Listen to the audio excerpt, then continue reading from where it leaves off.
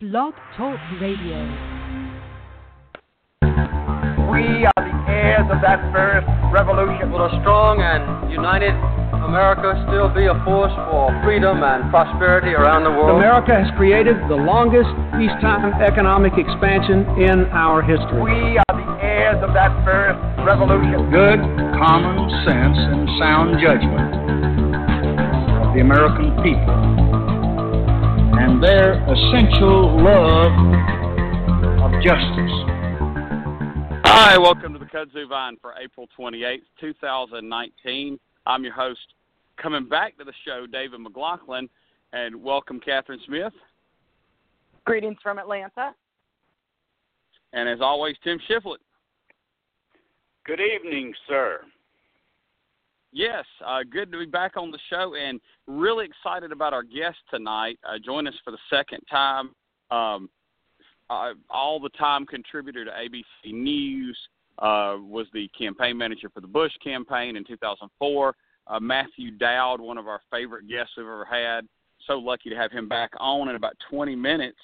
And then we got other stuff to talk about, including governor ratings later in the show.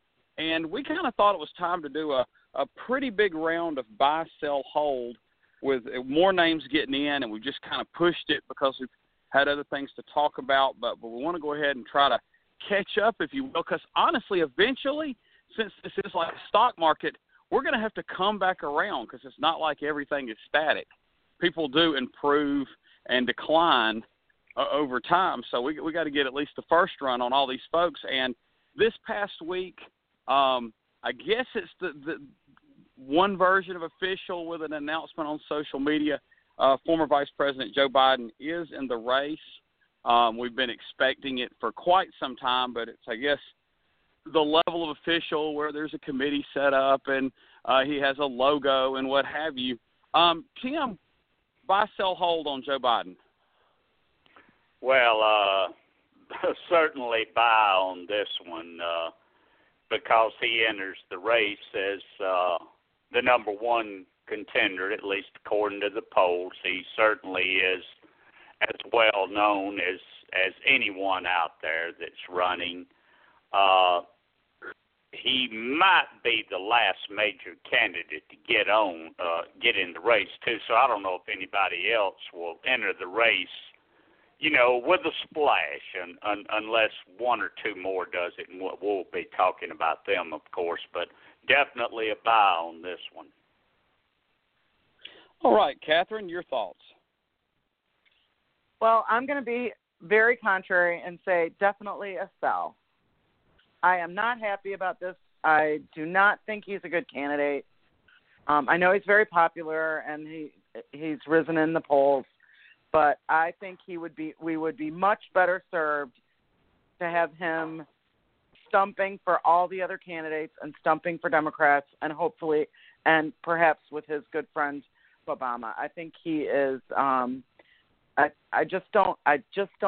watched him for a full hour on The View yesterday. I just don't see him as presidential at all. So I know it's very controversial, but that's what I think. Yeah, and I guess two ways to look at it, and there's a kind of a, like a stock analyst would, just on the numbers, and then there might be a, kind of what you want to see, and I guess that can impact the decision. I mean, I would have to say he's a buy, because it's kind of like, stocks. And if you have Coke, I mean, Coke is probably not going to grow much just because they have this facing them and that facing them. People, wanting less sugar in their diet and everything else.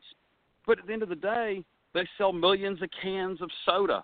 And they're getting into this and getting into that. I mean, just based on market share, they're the 800-pound gorilla.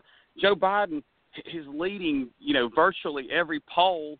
And in some things he's had to actually talk about, like the fact that he is has more of a physical nature about his politics. It didn't seem to hurt his numbers any. And in this climate we're in, if something was, it seems like that might have. And with that not hurting him, that just to me seemed like he's going to be a stronger force in the race. I mean, his age is obviously, pretty different. I mean, we think Donald Trump's old. Joe Biden is several years older than Donald Trump, just like Bernie Sanders is. But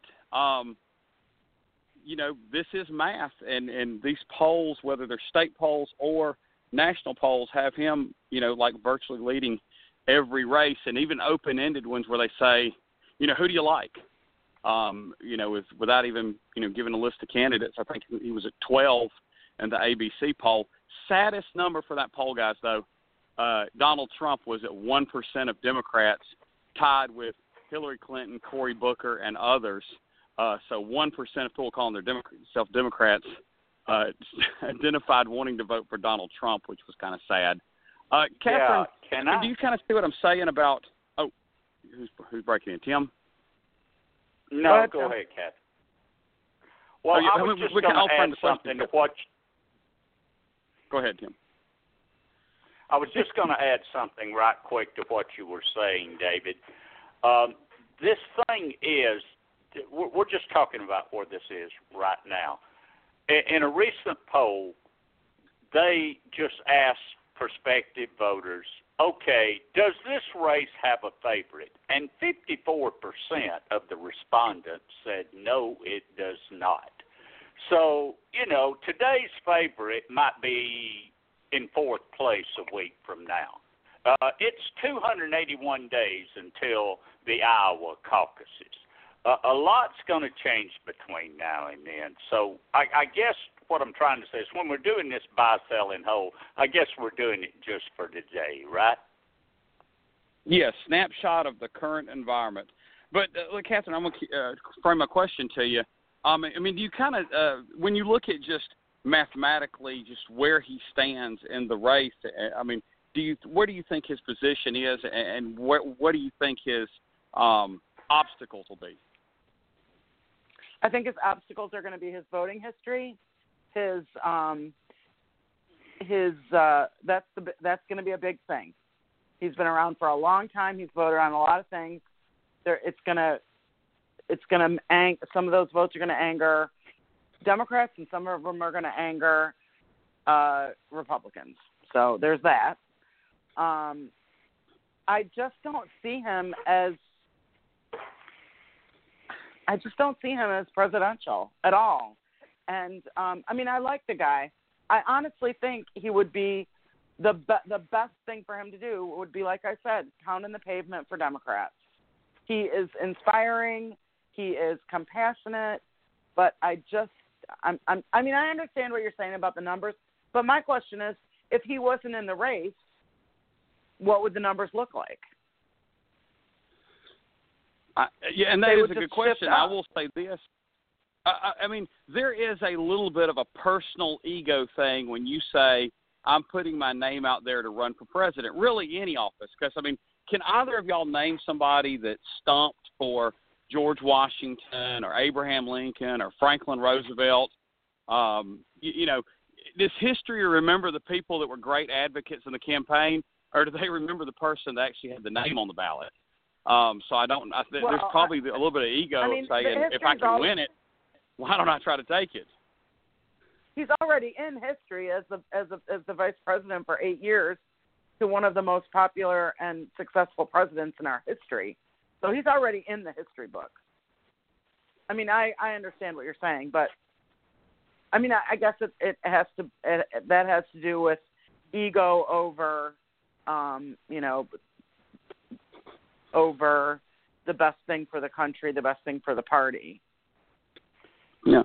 Well, and that thing, John Garner and Harry Truman were both vice presidents for one of the best presidents in our nation's history.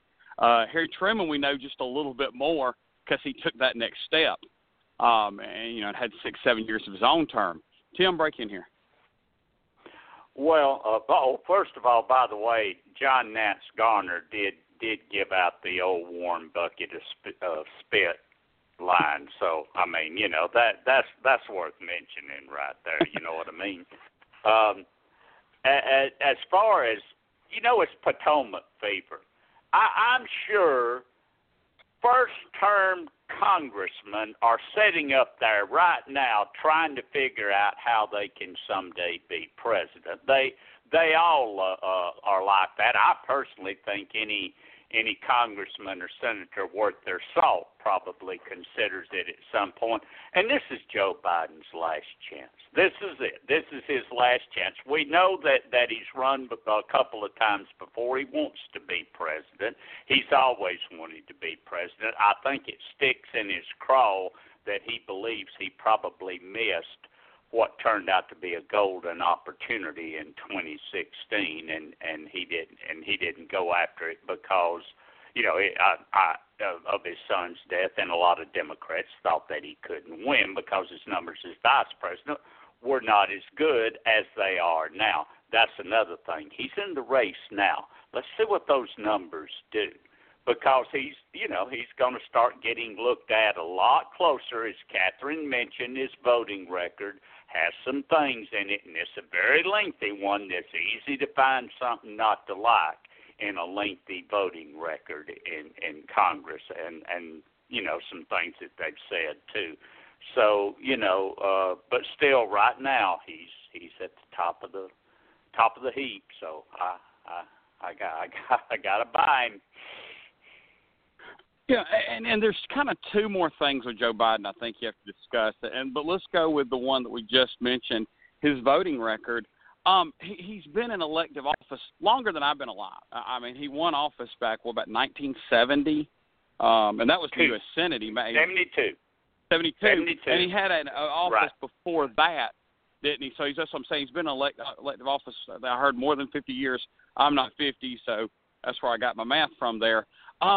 But then, isn't it kind of where if he had a vote somewhere in 72 or 74 or 78, even later, is that going to be looked at differently than the voters that something he might have done or said in 2008, 2010, kind of after he became, Barack Obama's vice president? I mean, you probably couldn't say that was Joe Biden's second act. That may have been Joe Biden's third or fourth act. His career's been so long. But it's going to be kind of pre-Barack Obama, post-Obama, and how a lot of people, not everybody, but how a lot of people look at him. Catherine, do you think there's going to be some, when did it get voted on, kind of look at his voting history? Oh, I think there'll be some of that, but there may be. I have not looked at all his votes, but I know he's got some votes with the NRA from way back then, and I think the question is going to be, did he vote on something in the 70s that has had an impact going forward into today? And I think that's going to be what we look at. We're also going to be looking at some of his personal failings. And, I just think there's a lot. When you've been in office for 50 years, there's a lot to look at, a lot of remarks, a lot of votes, a lot of speeches, and there's going to be both Democrats and Republicans looking at that stuff and bringing it up, and I'm sure he's looked at it. I'm sure he's hopefully got a good answer to him, though he didn't have a really good answer on The View about the Anita Hill situation, and of all the things he should have been prepared for, that was the one, and he wasn't prepared. Well, the next, kind of a piggyback on that is, I remember when they asked a few weeks ago Stacey Abrams about candidates in general, but particularly I think Joe Biden was specifically mentioned, how do we judge candidates? And she said something to the effect of, if perfection is our gauge, then, who's going to come out, good in that? What bar do we have? Because we know there's been criticisms of every single one of these candidates, because no one's going to be perfect on, I'm not looking for some perfection. folks' gauge. Yeah. I'm not suggesting that we have perfection in any of them, but I think, I just stand by what I say. I don't see him as presidential. I just don't. Yeah, that's going to be where that bar is for most Americans. Some people are going to have a tighter bar. Some people are going to have a tighter bar on certain issues than others. And then the next question, electability. I think more and more we're seeing that a lot of Democrats are saying, who can beat Donald Trump. You know, maybe we'd like this, maybe we'd like that, but at the end of the day, if we get this, that, and the other we like in the nomination, but then we don't win the presidency, we have another term of Donald Trump. How much does that play in Joe Biden's favor, the electability question, Tim? Plays into it a great deal. Trump himself is very concerned about that because he is very afraid that Biden could appeal to some of the people up in the Rust Belt and in Pennsylvania and those places that actually voted for Barack Obama and then turned around and voted for him, the white working class voters, because Biden was one of those people. He's from Scranton, Pennsylvania, and he speaks their language, and so Trump is concerned about that. If you flip it the other way, though, when we're talking about electability, especially in the primaries, what do we have when we turn south from New Hampshire? We have South Carolina, Georgia, some of these other states down here where African Americans, what they think begins to really, really, really matter. Catherine mentioned the Anita Hill thing. How much would that hurt Joe Biden? That remains to be seen. So, you know, he's still got to run the gauntlet of the primaries with those sort of questions. And I'm here to tell you that you are not going to get the Democratic nomination without strong support from African Americans. Just ask Bernie Sanders 3 years ago, because that's exactly probably why he lost the nomination. But electability is going to be everything. That's going to be the number one issue for Democrats next year, David, in answer to your question. We got to beat Donald Trump. Who is the best person to do it? And I believe whoever Democrats perceive to be the best person to do it is probably going to be the person that wins the nomination, even in this large field. Yes. Well, let's move on to another candidate. I don't even know if we'll have the full time on this one, but it's the candidate that's probably been in the race the longest that we haven't covered. And I guess I'll be honest, at first glance, I didn't even see him as one of the more serious candidates, but he's done a good job with earned media and kind of pierced that filter to get in the conversation with some of the sitting senators, former congressmen, and what have you. And that's entrepreneur Andrew Yang. And he's able to generate press, which is a skill. So that's what we're going to talk about him next. And Catherine, you buy, sell, hold on Andrew Yang. I'm going to sell. I don't see where he fits into the conversation. I don't think he doesn't have very good name recognition. And I mean, I don't really even know what he stands for, except that I know he's against circumcision. Like, why do I even know that about him? So. Yeah, I know that is kind of something that he's known for, and I think that when they interviewed on the Daily Show, it became a big part of the bit, which is kind of a crazy thing because, I mean, I don't even know if there's polling on that, but that just gets a little personal and a little weird a lot of quick. Tim, your thoughts on Andrew Yang, buy, sell, hold? Oh yeah, I'm with Catherine. I'm going to sell this guy, and you know, probably because of who he is more than anything. What is he? A businessman that hasn't held political office. Now, gee, where have I heard of that before? That would be just about the last thing that I believe any Democratic primary voter would be looking to find. Somebody from the same background as Trump to run against Trump. There's just no way, and I don't think he'll crack even the. He might accidentally crack the top 10. He's not going to get to the top tier of candidates. I'm selling him.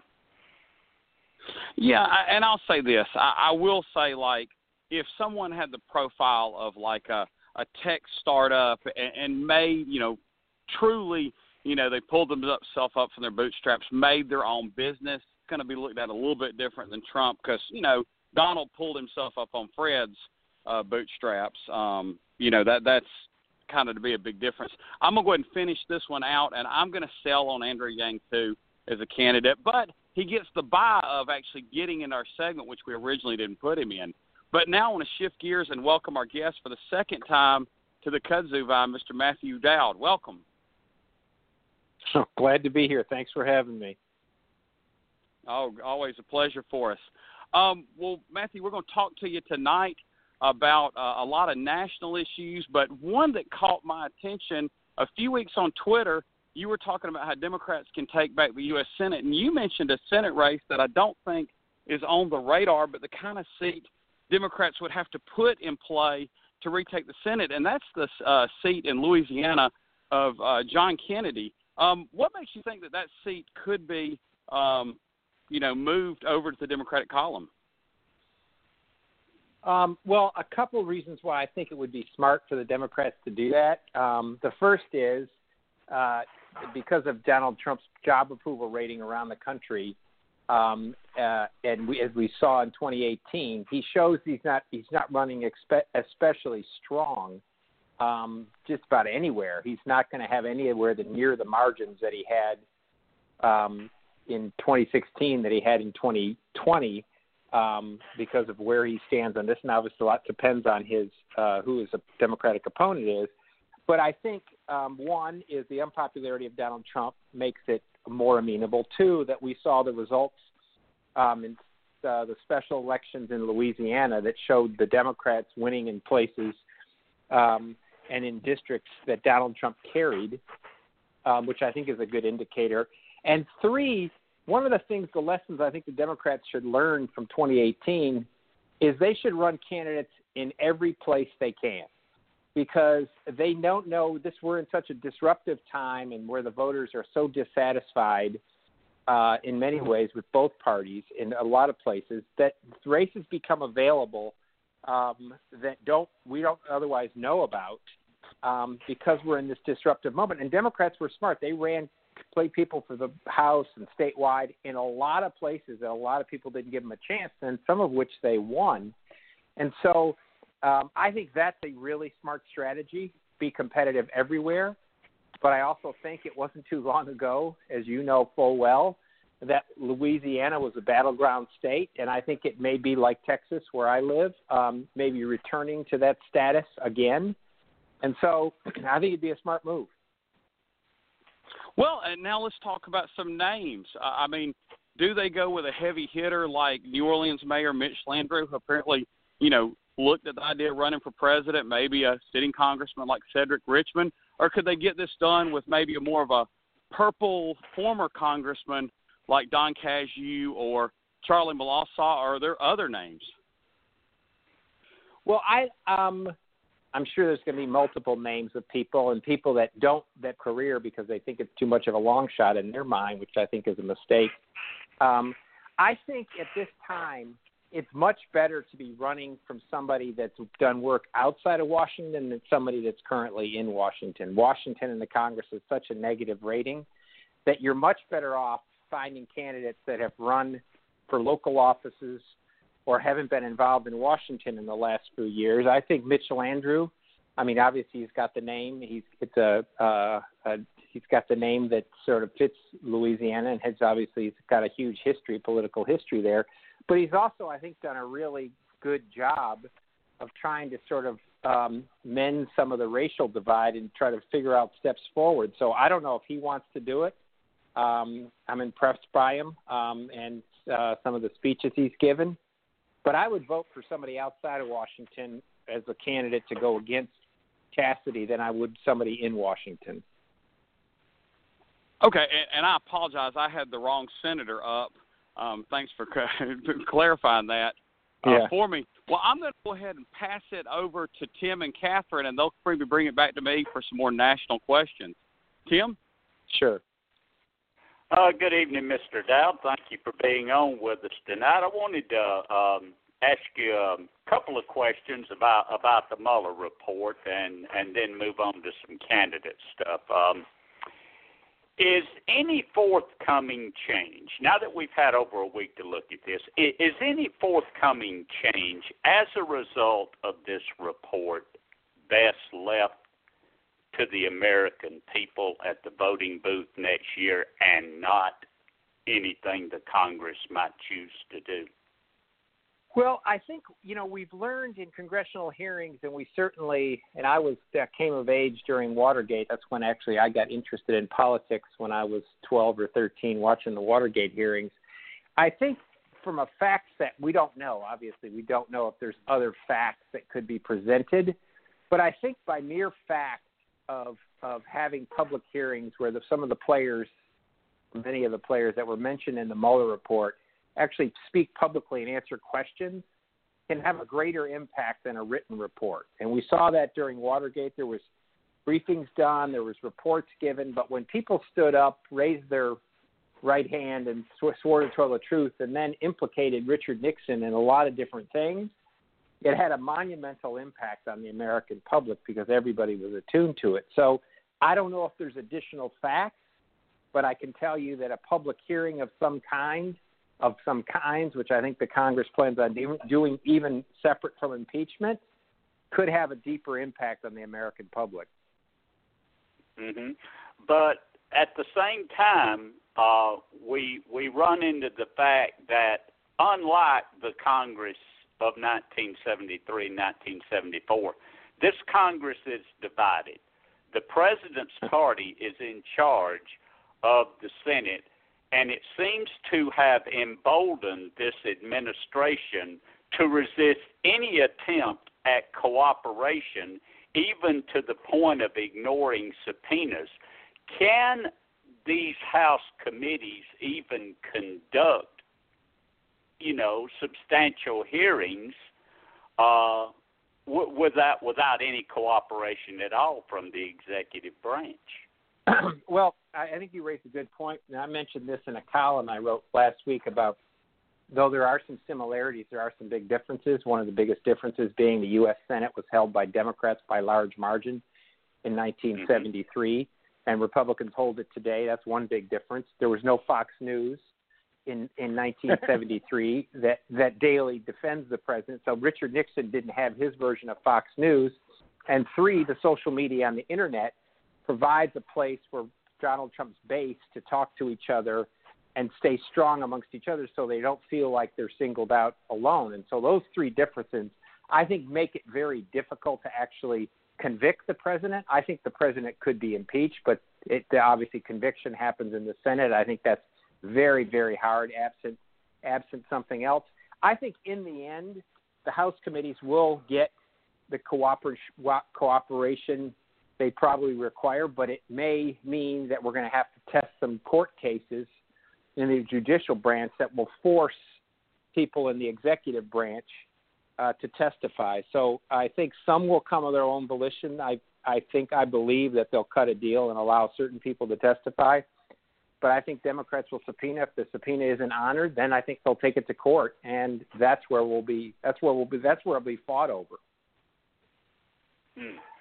Okay, now right quick before I send it to Catherine for a round of questions, I want to turn to the presidential race and ask you about a candidate from your state. That's Beto O'Rourke.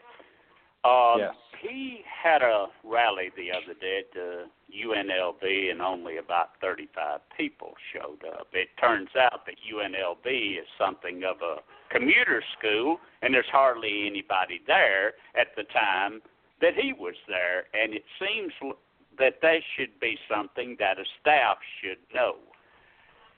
Buttigieg seems to have surged past O'Rourke and taken his spot in the top tier, and at the same time, it just seems that Beto O'Rourke's campaign is deflating just a little bit. Is that the perception that you're getting of his candidacy right now, or am I wrong? No, you're not wrong. I think you're right on all counts on that, and I think Beto obviously came into this thing with huge fanfare. And I think people expected more of him when he came into this race. He obviously raised a lot of money in the first few days, but money's not going to make in the end make the winner happen. It's going to be how you connect with people and whether or not you have a strategy in place and all that. And so I think he's been jumped over by Buttigieg, and I think there is only one opportunity left for Beto. It's not going to be from holding rallies around the country or standing on tables or whatever it is. And I like Beto. I mean, I know him. As I've known him for a few years. I think he's a decent guy, good man. But I think he's going to have to shine in the debates and on the stage in contrast to other candidates. And if he doesn't, those first ones, as you know, are in June, and then there's another set in July, and then there's a series of them. He could be in serious trouble in this race if he doesn't shine in those first few months of debate by the fall of 2019. Because if he's not moving past 4 or 5%, which is what Buttigieg has already done, then I think he's in serious jeopardy of, even if he has the money, of not having any room in this race. So he's better perform well at those debates coming up. All right. Well, with that, I'm going to pass it over to Catherine. Catherine? Hi, Matthew. Great to have you on.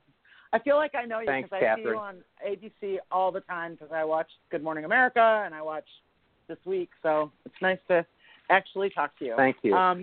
Thank you. My question is about, everybody keeps talking about how this election in 2020 is going to be all about Trump. And while I agree with that, I think there's a lot to be said for that. So have, a lot of voters who feel disenfranchised by both parties. And how are our 2020 candidates going to prevail over Trump by fighting against Trump, but also representing policies and values that will appeal to voters who, in the past either haven't voted or have voted sporadically.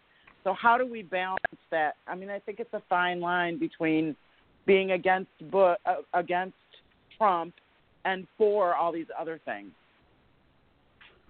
Well, I think that's the art of the campaign in a presidential race, being able to do both of those things simultaneously, and somebody's going to have to be able to do that. I think their interesting stat is that presidential reelects are, yes, the other candidate matters a lot, and how they conduct a campaign matters, but what most determines whether a president is reelected is what is their job approval rating go into Election Day. What is their job approval rating in October 2020? Every president that has run for re-election in the last 70 years has gotten the percentage of vote of exactly what their job approval rating was going into Election Day. So if yours was like Ronald Reagan's 58 or 59% job approval, he got 58 or 59%. If yours was Barack Obama at 51% in 2012, he got 51% of the vote. If George Bush was at 50% job approval in 2004, he got 50% of the vote. And so much depends on where that job approval number is. And then I think it has to be able to, Democratic campaign, if the job approval number is below 45 or 44, if it's below that, Donald Trump is in serious trouble, no matter the type of campaign the Democrats run. If his job approval rating is at 46 or 47 or 48, then the Democratic candidate, whoever that is going to have to be able to run the exact kind of campaign you have, which is prosecute the case about why Donald Trump hasn't been good for the country and hasn't been good as America's place in the world, prosecute that case, but simultaneously say what they want to do and what their vision of America is post-2020. You have to be able to do both. But pay attention to that job approval number. That's really, I didn't know that little bit of data. That's very interesting. I'll be watching that number. And what do you think about, there's a lot of talk about, and now we've got Biden in the race, and we've got Bernie, sort of the old white guys, and then we've got a lot of young people. I mean, I don't like to, I'm not an ageist. Like, if you're in good shape and can handle it, I'm fine if you're 75 years old or however. But how do you think it looks to the voters? Like, do you think that age and experience will outweigh youth and enthusiasm? No, and I'm not a believer in. I know a lot of people talk about lanes and this race and who's in what lane and who's going to win. I don't think this. To me, it's a lot like a golf tournament where you have to be good with all the clubs. You just can't be good with the driver, or you can't be good on the green, or you can't be good with your mid irons, or you can't be good out of the trap. You have to be good in all areas. So you have to be able to run in all lanes and be able to be successful in a large field to be able to pick up votes in every aspect of the country. But I think what the country, from all the big data I've looked at and the voters I've talked to, especially people that voted for Donald Trump that are now disillusioned, or swing voters that in the end, just close their eyes and pick somebody, or even Democrats that need to be motivated in this race, they want somebody to be able to speak to America's better angels and say how they're going to get the country healed again and moving again and getting work done. Because as of right now, most Americans that are swing voters think our democracy and our republic is broken, and it can't do the big things and it can't do them well. And I think whoever can speak to that, how do they unify the country to accomplish the big goals, whoever can do that well in an aspirational way and say why they fit that and Donald Trump doesn't, or their Democratic opponent doesn't, is going to win this race.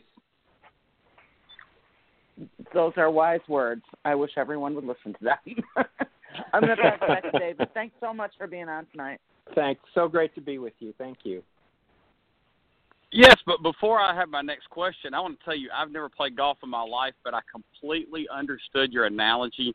That probably shows how good an analogy was and good speaker you are, an analyst. Well, my next question is kind of about the presidential race in a macro sense. Our politics are more and more nationalized, and it seems like this primary is very national, where people are going on CNN town halls and Fox News town halls and big shows like The Daily Show and the Colbert Report. But still, there is a calendar and a process where Iowa, New Hampshire, South Carolina are very critical to the process. Do you think there's a way where a candidate can be 1 to 5% in the polls, but really be doing well getting caucus voters in Iowa, and then, finish out of nowhere first or second, and then get, say, the news cycle that Pete Buttigieg has had the past, say, 2 weeks? Is that a strategy a candidate could use?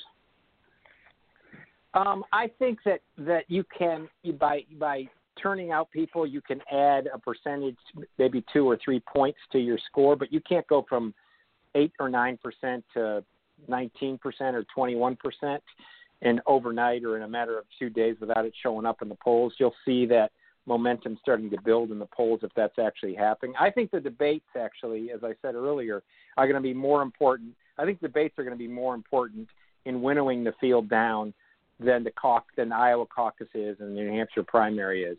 I think more candidates will get out of the race after the debates through the fall than will be left in the race after Iowa and New Hampshire. I think that's going to be the winnowing factor. But I think as you'll see this, I think the thing that Bernie Sanders and Joe Biden have to be aware of, if somebody else of the field, whether it's Kamala Harris or Pete Buttigieg or somebody else, happens to win Iowa or New Hampshire, and they don't finish Bernie or Biden don't finish first, that candidate is probably well on their way to winning the nomination. If one of those candidates wins even by 1 point, and it's not Bernie or as I say, or not Bernie or Biden, that candidate has huge momentum. And momentum in presidential races, in the primaries, matters way more than money. Momentum matters way more than money. Yes, and I think we're seeing that so far in this race. Candidates then building attention like a snowball downhill. Well, you mentioned Fox News, and we've seen a debate kind of within the Democratic Party. Do they or don't they go on Fox News? In the past week or two, Bernie Sanders went on Fox News, got a lot of good press for it, and it sounds like now maybe more candidates are looking at doing that, although some people on the left are kind of criticizing that. Where do you stand on candidates crossing the media aisle, if you will, and campaigning to the other party's base? So I have I would recommend a bit of a hybrid strategy on that. So I think candidates should go and anywhere they can get an audience, whether it's Fox News or radio or whatever, they should go to it. They should seek it and go to it and say what they want to do. And if they're confronted with hard questions, then they can handle them well. That's going to help them. So I think wherever candidates can go, Democratic candidates can go, they should go to, including Fox News. On the other hand, I completely understand why the Democratic Party doesn't want to give credibility of a debate to Fox News, who has conducted themselves in many ways like a propaganda arm in many ways of this administration of the Republican Party. And you could say the same thing. The Republicans didn't hold a debate on MSNBC in 2016. They held Mel debates in 2016 on MSNBC. And so I say candidates individually, go do it. Democratic Party, I wouldn't sanction it as an official, give them a sanction of an official debate to give them credibility in this cycle for the reason I mentioned. Yes, I think that to just have fun and tell Fox News you can have a debate, but you can have it in any Mexican country besides Mexico, and let them puzzle on that for a while. Tim, I think, has one more question, so I'm going to pass it real quick to Tim. Yes, sir. I wanted to ask you a little question about Republican presidential politics, since obviously you know a little bit about Republican presidential politics. Governor Hogan up there in Maryland, he's got like the second highest approval rating of any governor in this country in one of the very bluest states we could imagine in this country. Would there be room for him to mount a challenge to Donald Trump in the primaries, or would that be a fool's errand? I think that if he were asking me my advice on it, I'd say you should run, because there's nothing to lose to run in this race. He's finished his term. He's finishing his term. He'll finish his term. He can't run again. He's going no other place in this. He could stand up and advocate for, here's the Republican Party I believe in, which is in contrast to Donald Trump, and he can use fiscal issues, he can use international issues, he can use issues of integrity, he can use a whole slew of issues to argue, here's the Republican Party, what stands for from my vantage point, and it's not what he does. Now, the odds of him succeeding because of Donald Trump's favorability and approval rating among Republicans, the odds are low, but in my view, he only can get himself. He only can, because the media will cover it. If Governor Hogan gets in that race, the media will cover it, and then he could push Donald Trump to debate. And can you imagine if there was a one-on-one debate in the Republican primary between Governor Hogan and Donald Trump arguing about what does the Republican Party stand for? The media would love that. And so I think there's no downside, even if he probably will lose. But give it a shot. And the interesting thing is, New Hampshire independents can vote in the Republican primary. And New Hampshire has surprised a lot of people in a lot of presidential races. So give it a shot. That's what I say. If he were asking me. I've always relied in over 50 years of political activity of relying on my gut. What does your gut tell you? Is somebody going to mount such a challenge to the president, or is Bill Weld it? So Bill Weld, I think Bill Weld's going to be a better candidate than a lot of people think. I don't think he's got a real shot, but I think he's going to be a better candidate than many people think, and he's actually popular with a lot of sort of disillusioned Republicans in New Hampshire. I think Governor Hogan would be a much, much stronger candidate in this race. But, I still believe that if going back to the question you asked me earlier, that the Democrats hold hearings and those hearings sort of put a target on Donald Trump more than it exists today, then you'll see somebody like Hogan get in the race. Excellent analysis. I appreciate that. Let me send it back to David now. David? Well, I didn't have a question until Tim asked such a good set of questions, and now I have a follow-up. Could there be a scenario where Larry Hogan runs well, doesn't quite win the thing, and the Democrats elect someone like Bernie Sanders that's a little further to the left, and a candidate like, Larry Hogan that now has a ton of name ID could run an independent candidacy and, if not win, be a real factor in the race where he decides which way states go. Well, if we've got a parlor game going. So if that was to happen, what would end up happening is, in all likelihood, the race would go into the House of Representatives to decide who the president was, because I think Larry Hogan would take the race would be close. There would be a base of support for Bernie Sanders, a base of support for Donald Trump, and Hogan would probably take enough states that nobody would get to 270. Then the House of Representatives would decide who's president of the United States. The House of Representatives, which is seated after the 2020 election. So there's another reason why the 2020 election is really important. Ooh. Yes, and wouldn't that be interesting if after it all? You know the other interesting thing about that, if that happened, the Senate decides who the vice president is. Oh. So the Senate picks the vice president, and the House picks the president when nobody wins an electoral college wins. Wow, that would be bizarre, because there's a decent chance that then you'd have divided government, because I can't see the Democrats not winning the presidency and yet somehow winning the Senate. And then the House just doesn't seem like it's going to flip back unless something changes drastically. I guess there could be a scenario when, after that vote, Nancy Pelosi walks out in the red coat and the sunglasses, and she's president because she knows how to get whip up votes in the House better than anybody. Well, let me give you. I was thinking about this after you said you don't golf, but do you hunt? No, but I know enough. I live in the South. Okay, so let me give you let me go give you an analogy about hunting in this. And I'm a gun owner, but I also believe in gun reform, that we should have, as most gun owners in Texas do. We believe that you should be able to have a gun, but we should also have common sense gun reform, like universal background checks and all those things. So Nancy Pelosi, there's two kind of people that hunt. And Nancy Pelosi is one kind, and Donald Trump is the other kind. And this is why Nancy Pelosi is so good at her job and so good at what I think her plan is as she goes through the House moving forward.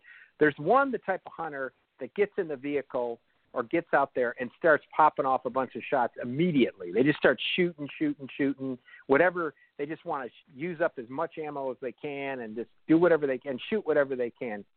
That's Donald Trump. Then there's the person that sits in a deer blind or a duck blind for 4 days, doesn't ever shoot a shot, and waits for that one moment and then pulls the trigger. That's Nancy Pelosi. Efficient. Wow. Well, I want to ask you, just this is kind of that open-ended question we'd like to close on. You mentioned your column. Just tell our listeners anything you got coming out, where people can read you and find out or watch you and find out your thoughts. Sure, they can check. I post on abcnews.com, post a column on there, but they can go to my Twitter handle, which is at Matthew, Matthew, like the gospel, at Matthew J. Dowd, all one word, Matthew J. Dowd, D-O-W-D. And I post columns once every couple of weeks on my Twitter, and as I said, ABC News has them. I did one last week on the comparison between Nixon and Donald Trump. I did one a couple of weeks ago on how people ought to run conscious campaigns, kind of taking the idea of conscious capitalism, which is the idea that we can have a capitalist society, but we should treat people well. And I said we should apply the same thing in campaigns, which is take vow of integrity. Don't treat your opposition as an enemy. Treat them as your opponent, and all sorts of things. Figure out a way to heal the country. And so people can find those on my Twitter handle, or they can go to abcnews.com. Yes, well, thank you so much for coming on the show, and hopefully sometime in the future we can call on you again. That'd be great. Let's do it in the fall after we have 4 or 5 debates under our belt. That sounds great. Thank you, sir. Thank you very much. Take care, y'all. Bye. Thank you. You too. Thanks. Bye. All right, Matthew Dowd, ABC News. Catherine's all the time kind of telling us what goes on. Because, Catherine, I take it that's kind of your number one news source between the View and Sunday morning, and you like it. So that's good to have you keep tabs on just the incredible political mind of Matthew Dowd. Well, guys, we tried to get to the buy-sell hold, but we had something else we want to talk about. I think we got to do two candidates, one of the heavy hitters. Let's try another week. We'll talk about Tim Ryan and Seth Moulton, and maybe we'll figure out the mystery on is or is not Mike Gravel in the race yet. But let's talk about this morning consult. They really did approval ratings on every statewide politician at the top shelf, all the senators and all the governors. But they had these findings, and it's all but like 3 or 4 governors in America have really, fairly decent approval ratings. Only let me try to see how many candidates are upside down in this. I got to see all. Let me try to find that number. It looks like three candidates are what you call upside down that have stronger disapprovals than approvals. Even, Ralph Northam with his issues that have come on recently, he's still right side up by 4 points. So it's Gina Raimondo of Rhode Island, Ned Lamont of Connecticut, and Matt Bevin of Kentucky are upside down. First, I want to ask the global question. Catherine, why do you think all these governor's candidates are so popular right now, or are polling well at least? I think people like their homegrown leaders. I grew up in Michigan.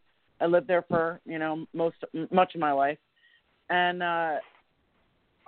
even Republican governors, even in my extremely Democratic household, we liked our Republican governors. Milliken, what's his name, Romney. We're all popular. I think we like our, just like voters always say, are like you ask them if they believe in term limits.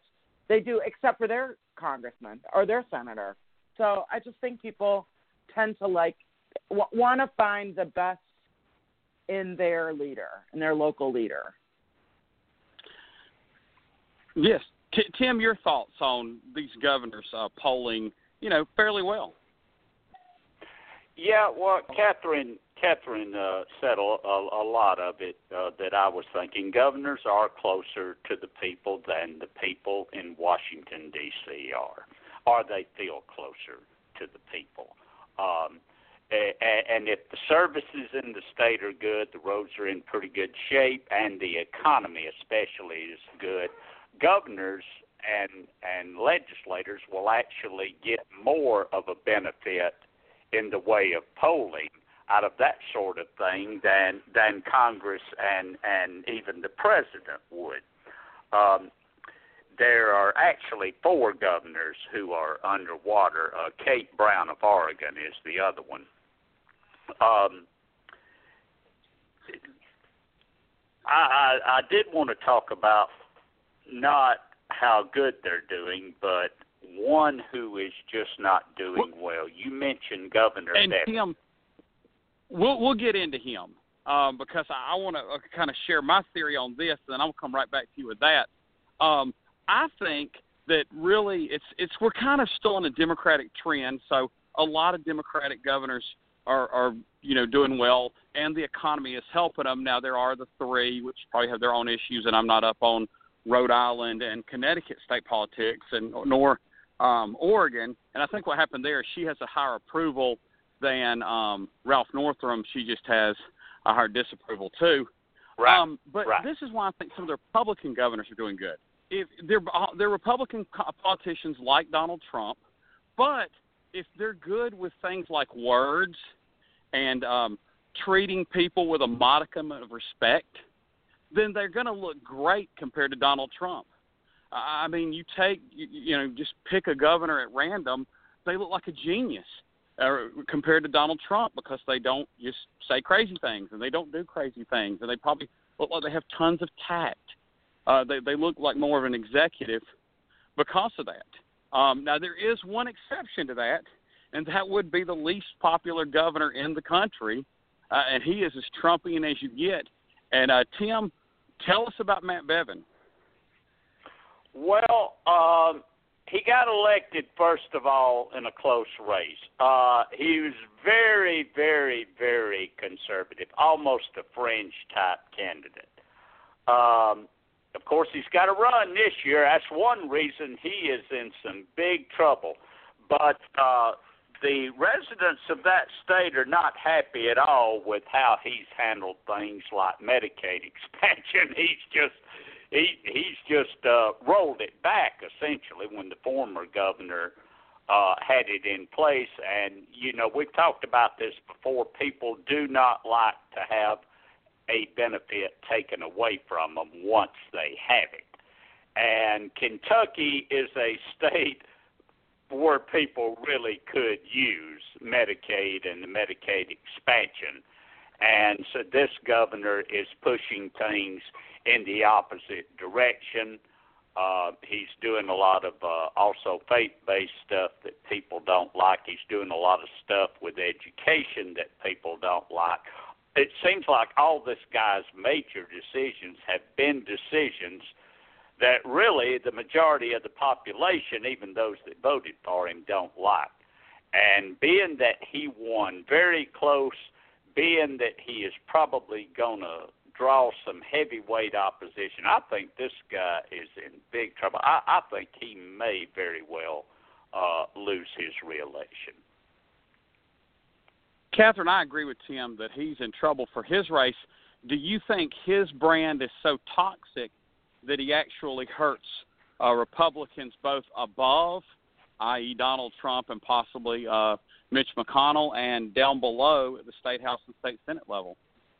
I don't know. Kentucky's a pretty red state. But I think, like Matthew Dowd said and like we've said, it kind of depends on who the presidential candidate is. If they have a lot of momentum, they may be able to carry not only the top of the ticket but have an impact on the bottom of the ticket as well, or the lower parts of the ticket. So I think a lot's going to depend on where we stand in September, October of 2020. Yes, and then I want to talk about one or really two more governors that just took office that won really controversial campaigns, defeated more dynamic candidates, honestly, than themselves, and that would be Ron DeSantis, governor of Florida, who has a really strong approval rating, all things considered, and Brian Kemp here in Georgia, who has a more solid approval rating than one might, think, given how much, cloud there was over how he handled the election as Secretary of State, and then, this controversial abortion bill. Tim, how have these two gentlemen been able to have a higher approval rating than their election would have suggested? Well, this morning consult, I want to mention this. It's kind of a little deceiving because the three choices you have, favorable, unfavorable, or I've never heard of the guy. So I'd like to ask, how is it that 29% of the respondents have never heard of Brian Kemp? And he just took off. How after that huge, the biggest governor's race, possibly the most watched governor's race in the country, right here in our state, and 29% of the respondents didn't exactly know who he was, even though I guess they voted. I don't know. One difference also in Kemp and DeSantis, Kemp is at 48% approval, which is pretty close to what Brian Kemp actually got in total votes, while DeSantis is running about a 57% approval rating.